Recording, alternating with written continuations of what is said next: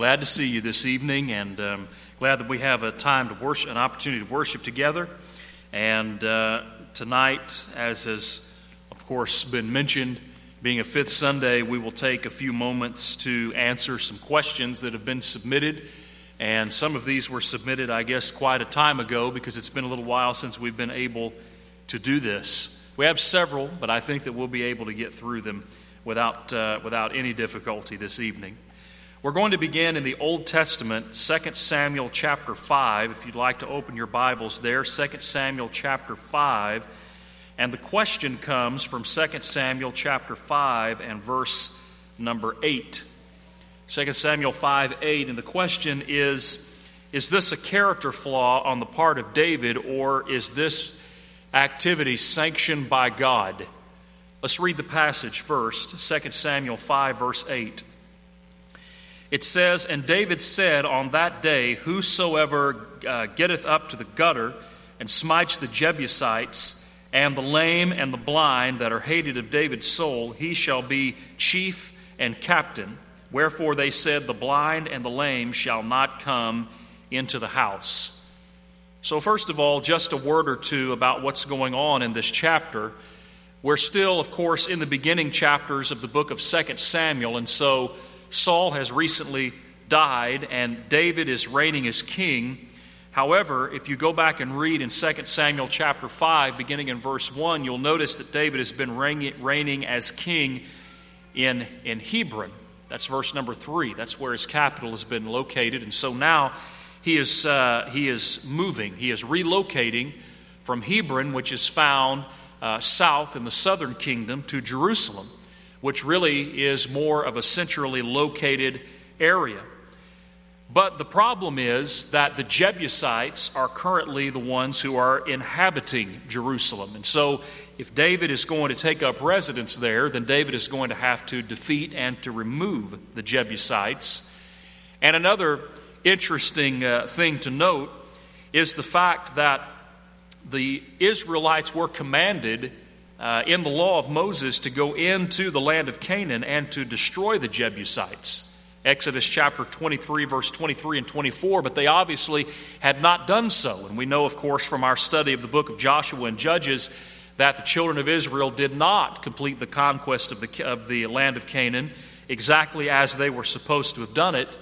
So as David goes into Jerusalem, there are basically two things that are happening. Number one, he is relocating the capital to a more central place. But number two, this command to destroy the Jebusites is now at long last finding its fulfillment. But I want you to notice, going back up to verse number 6, 2 Samuel 5, verse 6, that the king and his men, that's David and his men, they go to Jerusalem, they go to the Jebusites, and the Jebusites said to David, "Except you take away the blind and the lame, you shall not come in here," thinking, David cannot come in here.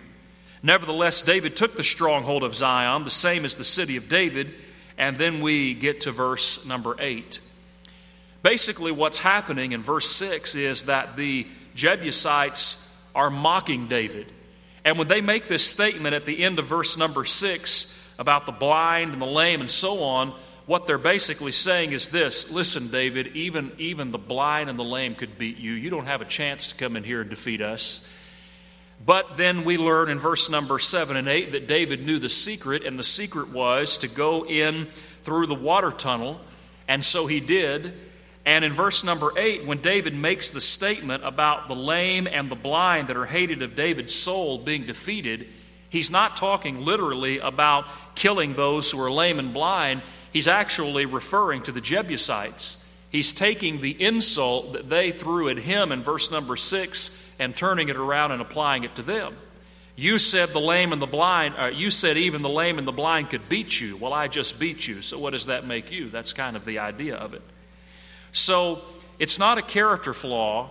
I guess you could say it's sanctioned by God, but it's also not exactly what it seems on the surface. David is not commanding the murder of those who are unable to fight for themselves. He's simply just taking the insult that the Jebusites had thrown toward him and turning around and putting it back on them. So that's what's going on in that passage. All right, now let's turn our attention to the New Testament. We have two questions tonight that are coming from the book of Romans. So invite your attention to the book of Romans. We're going to begin in chapter 5, Romans chapter 5. And the question comes from verse number 14. Romans chapter 5 and verse number 14.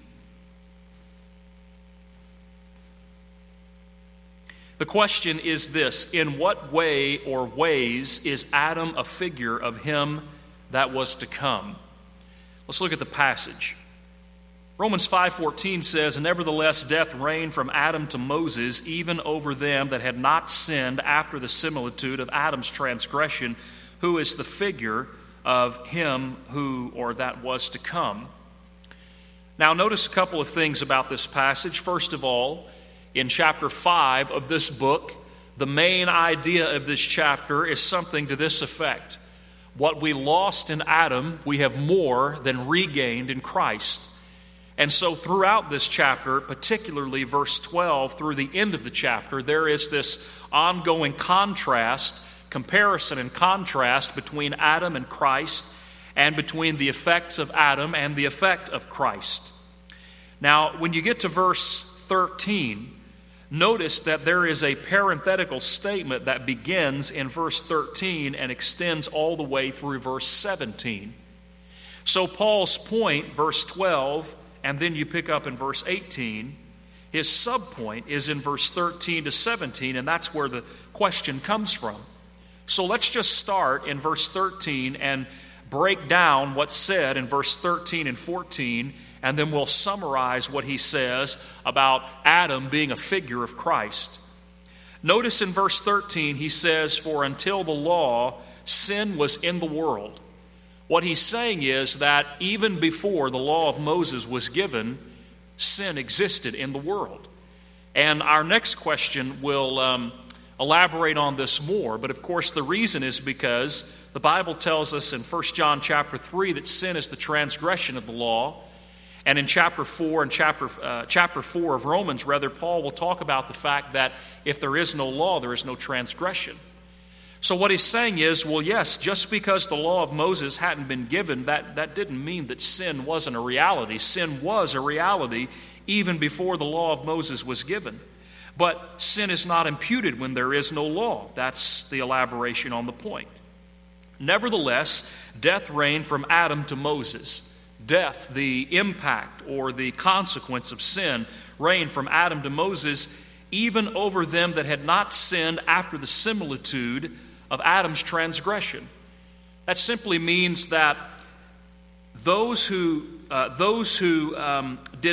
those who did not sin after the same manner that Adam sinned. Adam sinned in the sense that he violated an express command. But to whatever degree, this passage or this statement just simply means even those who had not sinned in the same way that Adam sinned, they suffered the consequences of sin because, well, they sinned. Verse 13 and 14. And then we have our statement, who is the figure of him to come. Now, in what sense is Adam a figure of Christ? Well, let me suggest a few things. Number one, Adam introduced a reign of sin and death, but Jesus brought in a system of righteousness and peace. Adam opened the door to death, but Christ opened the door to life. Adam was disobedient, Jesus was obedient. Adam's actions introduced guilt. Christ's death provided a way of forgiveness from guilt. Adam's sin had a temporal consequence, the death of the body. Christ's gift of grace issues in eternal glory. So really the comparison between Christ and Adam is really more of a contrast.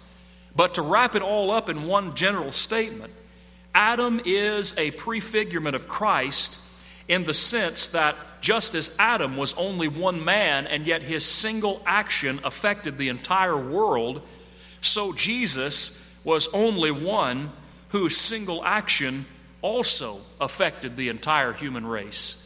But their effects were totally different. Adam's effect was sin and death. Christ's effect was righteousness and life. So that's Romans 5 and verse 14. All right, here's our next question. This one also from the book of Romans. Go back a couple of chapters to Romans chapter 2. And this question is about Romans chapter 2, verses 12 to 16. And the question says, please discuss Romans 2, especially verses 12 to 16. And how does this apply in the Christian age? So why don't we read these passages, and then we'll talk about them a little bit.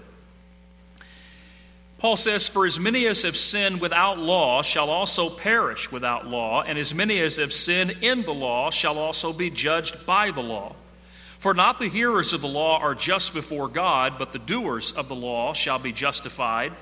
For when the Gentiles, which have not the law, do by nature the things contained in the law, these, having not the law, are a law unto themselves, which show the work of the law written in their hearts, their conscience also bearing witness, and their thoughts the meanwhile accusing or else excusing one another, in the day when God shall judge the secrets of men by Jesus Christ according to my gospel." So let's first talk about where we are in Romans when we get to this section of Scriptures. You remember that in chapter 1, Paul describes the power of the gospel and the sins of the Gentiles. So the gospel is God's power to save, and then he says, now let me start explaining to you why that's important. The reason is because the Gentiles have sinned. That's Romans chapter 1, verse 18 through the end of the chapter. But now in Romans chapter 2, he begins to talk about the sins, not this time of the Gentiles, but of the Jews. And there is a contrast in this chapter between the unrighteous judgment of the Jews and the righteous judgment of God. Notice in chapter 2, verse 1, he says, "Therefore thou art inexcusable, O man, whosoever thou art that judges, for wherein you judge another, you condemn yourself. For you that judge, you do the same things." So the point is that the Jews were standing in judgment, which literally means they were passing sentence against the Gentiles for their sin. But the problem was that the Jews were guilty of sinning in the same way that the Gentiles were, which the Jews were passing sentence on them for doing. So they were hypocritical. And Paul condemns them for their hypocrisy in the first 4 verses of this chapter. And then in verse 5 and following, he goes on to contrast again their unrighteous judgment with the righteous judgment of God. Now, what you have to remember is that the Jews prided themselves in the fact that the law of Moses had been given to them and not to the Gentiles.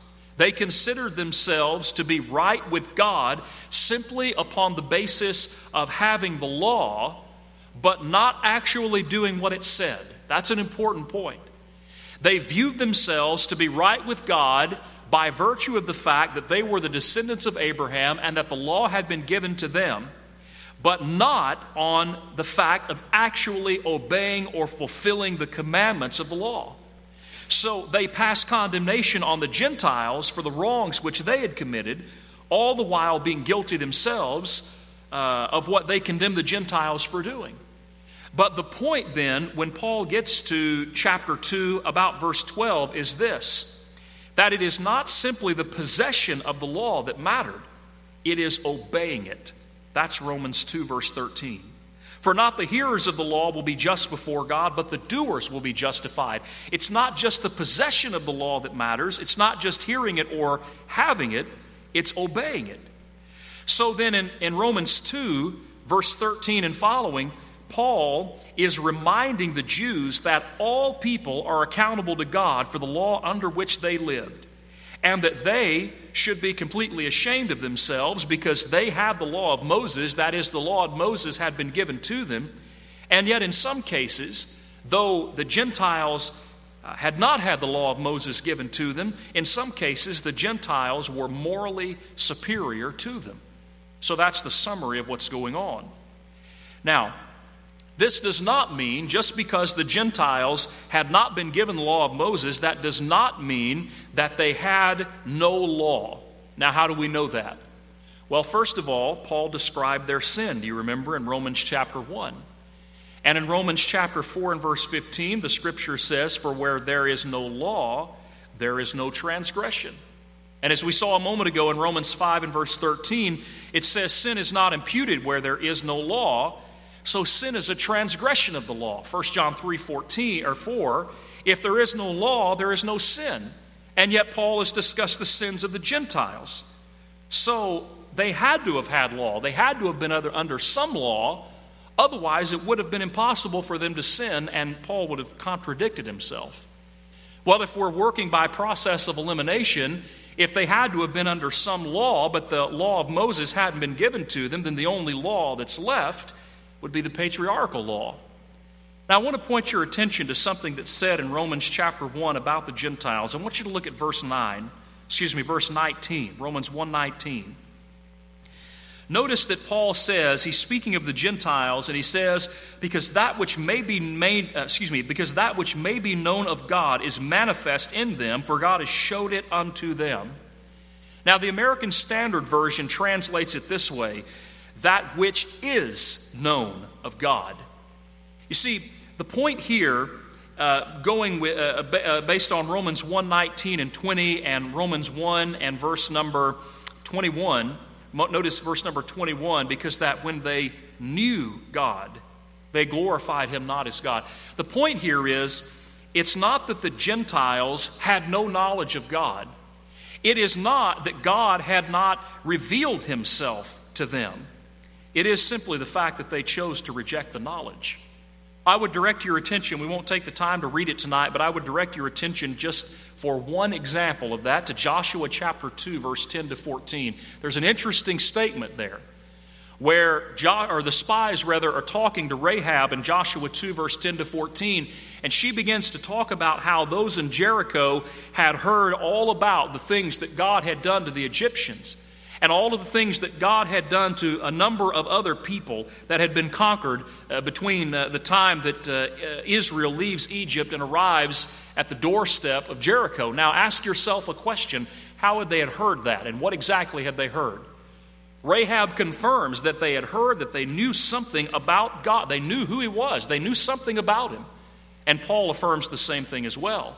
And I would argue that in Romans chapter 1, Paul is affirming what we might call general revelation, that is, the revelation of God's existence in nature.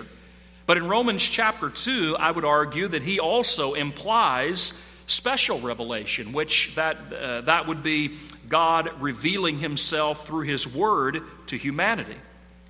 Now, something else that should be noticed about Romans chapter 2 is that Paul did not say in verse number 15 that the law was written in their hearts. If you look closely at the passage, you'll notice that he says that the work of the law is written in their hearts. And this particular point, to my judgment, is undeniable. And the reason is because, among other things, the reason is because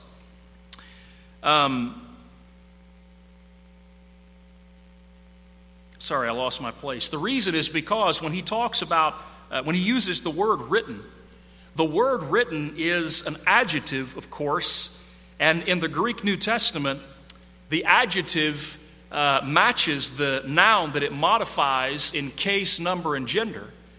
And what the word written modifies in this sentence is not the noun law, but it's rather work. So there's no question that he's saying it's the work that comes from the law that's written in the hearts of these folks. It is not the law itself. So practically speaking, what that means is this: though the law of Moses had not been given to the Gentiles, yet still they fulfilled some of its moral work or some of its requirements. So the idea is this: man is born with the capacity to make moral choices, but he's not born with the content. In Hebrews chapter 11 and verse 4, the scripture talks about Abel, and it says, by faith Abel offered to God a more excellent sacrifice. Now, we've talked about that passage before, and it's an important passage because when the Bible talks about Abel doing something by faith, it implies that there was a level of knowledge that he had. It's not possible for Abel to offer a more excellent sacrifice unto God by faith unless God reveals some level of information to him about it. And Paul will say the same thing in 1 Corinthians chapter 2, verses 12 to 16, when he talks about the fact that the only thing that we can know about God is information that God reveals to us. So in this section of Scriptures, Romans chapter 2, verses 12 and following, what Paul is actually doing is using the Gentiles as an example to bring shame to the Jews. Because the Jews stand in condemnation of the Gentiles, and yet Paul says, listen, the law of Moses was given to you, and yet the Gentiles, in some cases, were morally superior to you. You should be ashamed of yourself.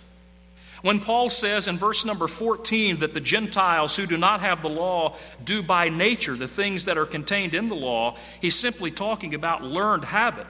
It's law that's passed down by tradition, if you will. And when he talks about verse number 15, their conscience bearing witness and their thoughts accusing or excusing themselves. The conscience, of course, has the ability to convict us of right or wrong, but conscience in and of itself does not originate information. Conscience has to be educated.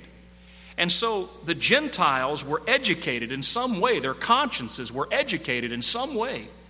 And if you take the total teaching of Scripture, the conclusion is that the only way that that could have happened is for God to have revealed His moral requirements unto humanity at some way and in some point, and for those moral requirements to have been passed along from generation to generation. So not all Gentiles, of course, because we have Romans chapter 1. But some Gentiles were morally superior in some ways to the Jews. Now, practically speaking, how does that apply to us today? How does that apply in the Christian age?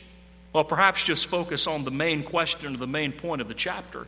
And the main point is, you have no business standing in judgment or condemnation of another person when you yourself are guilty of the things that you're standing in judgment of them for doing.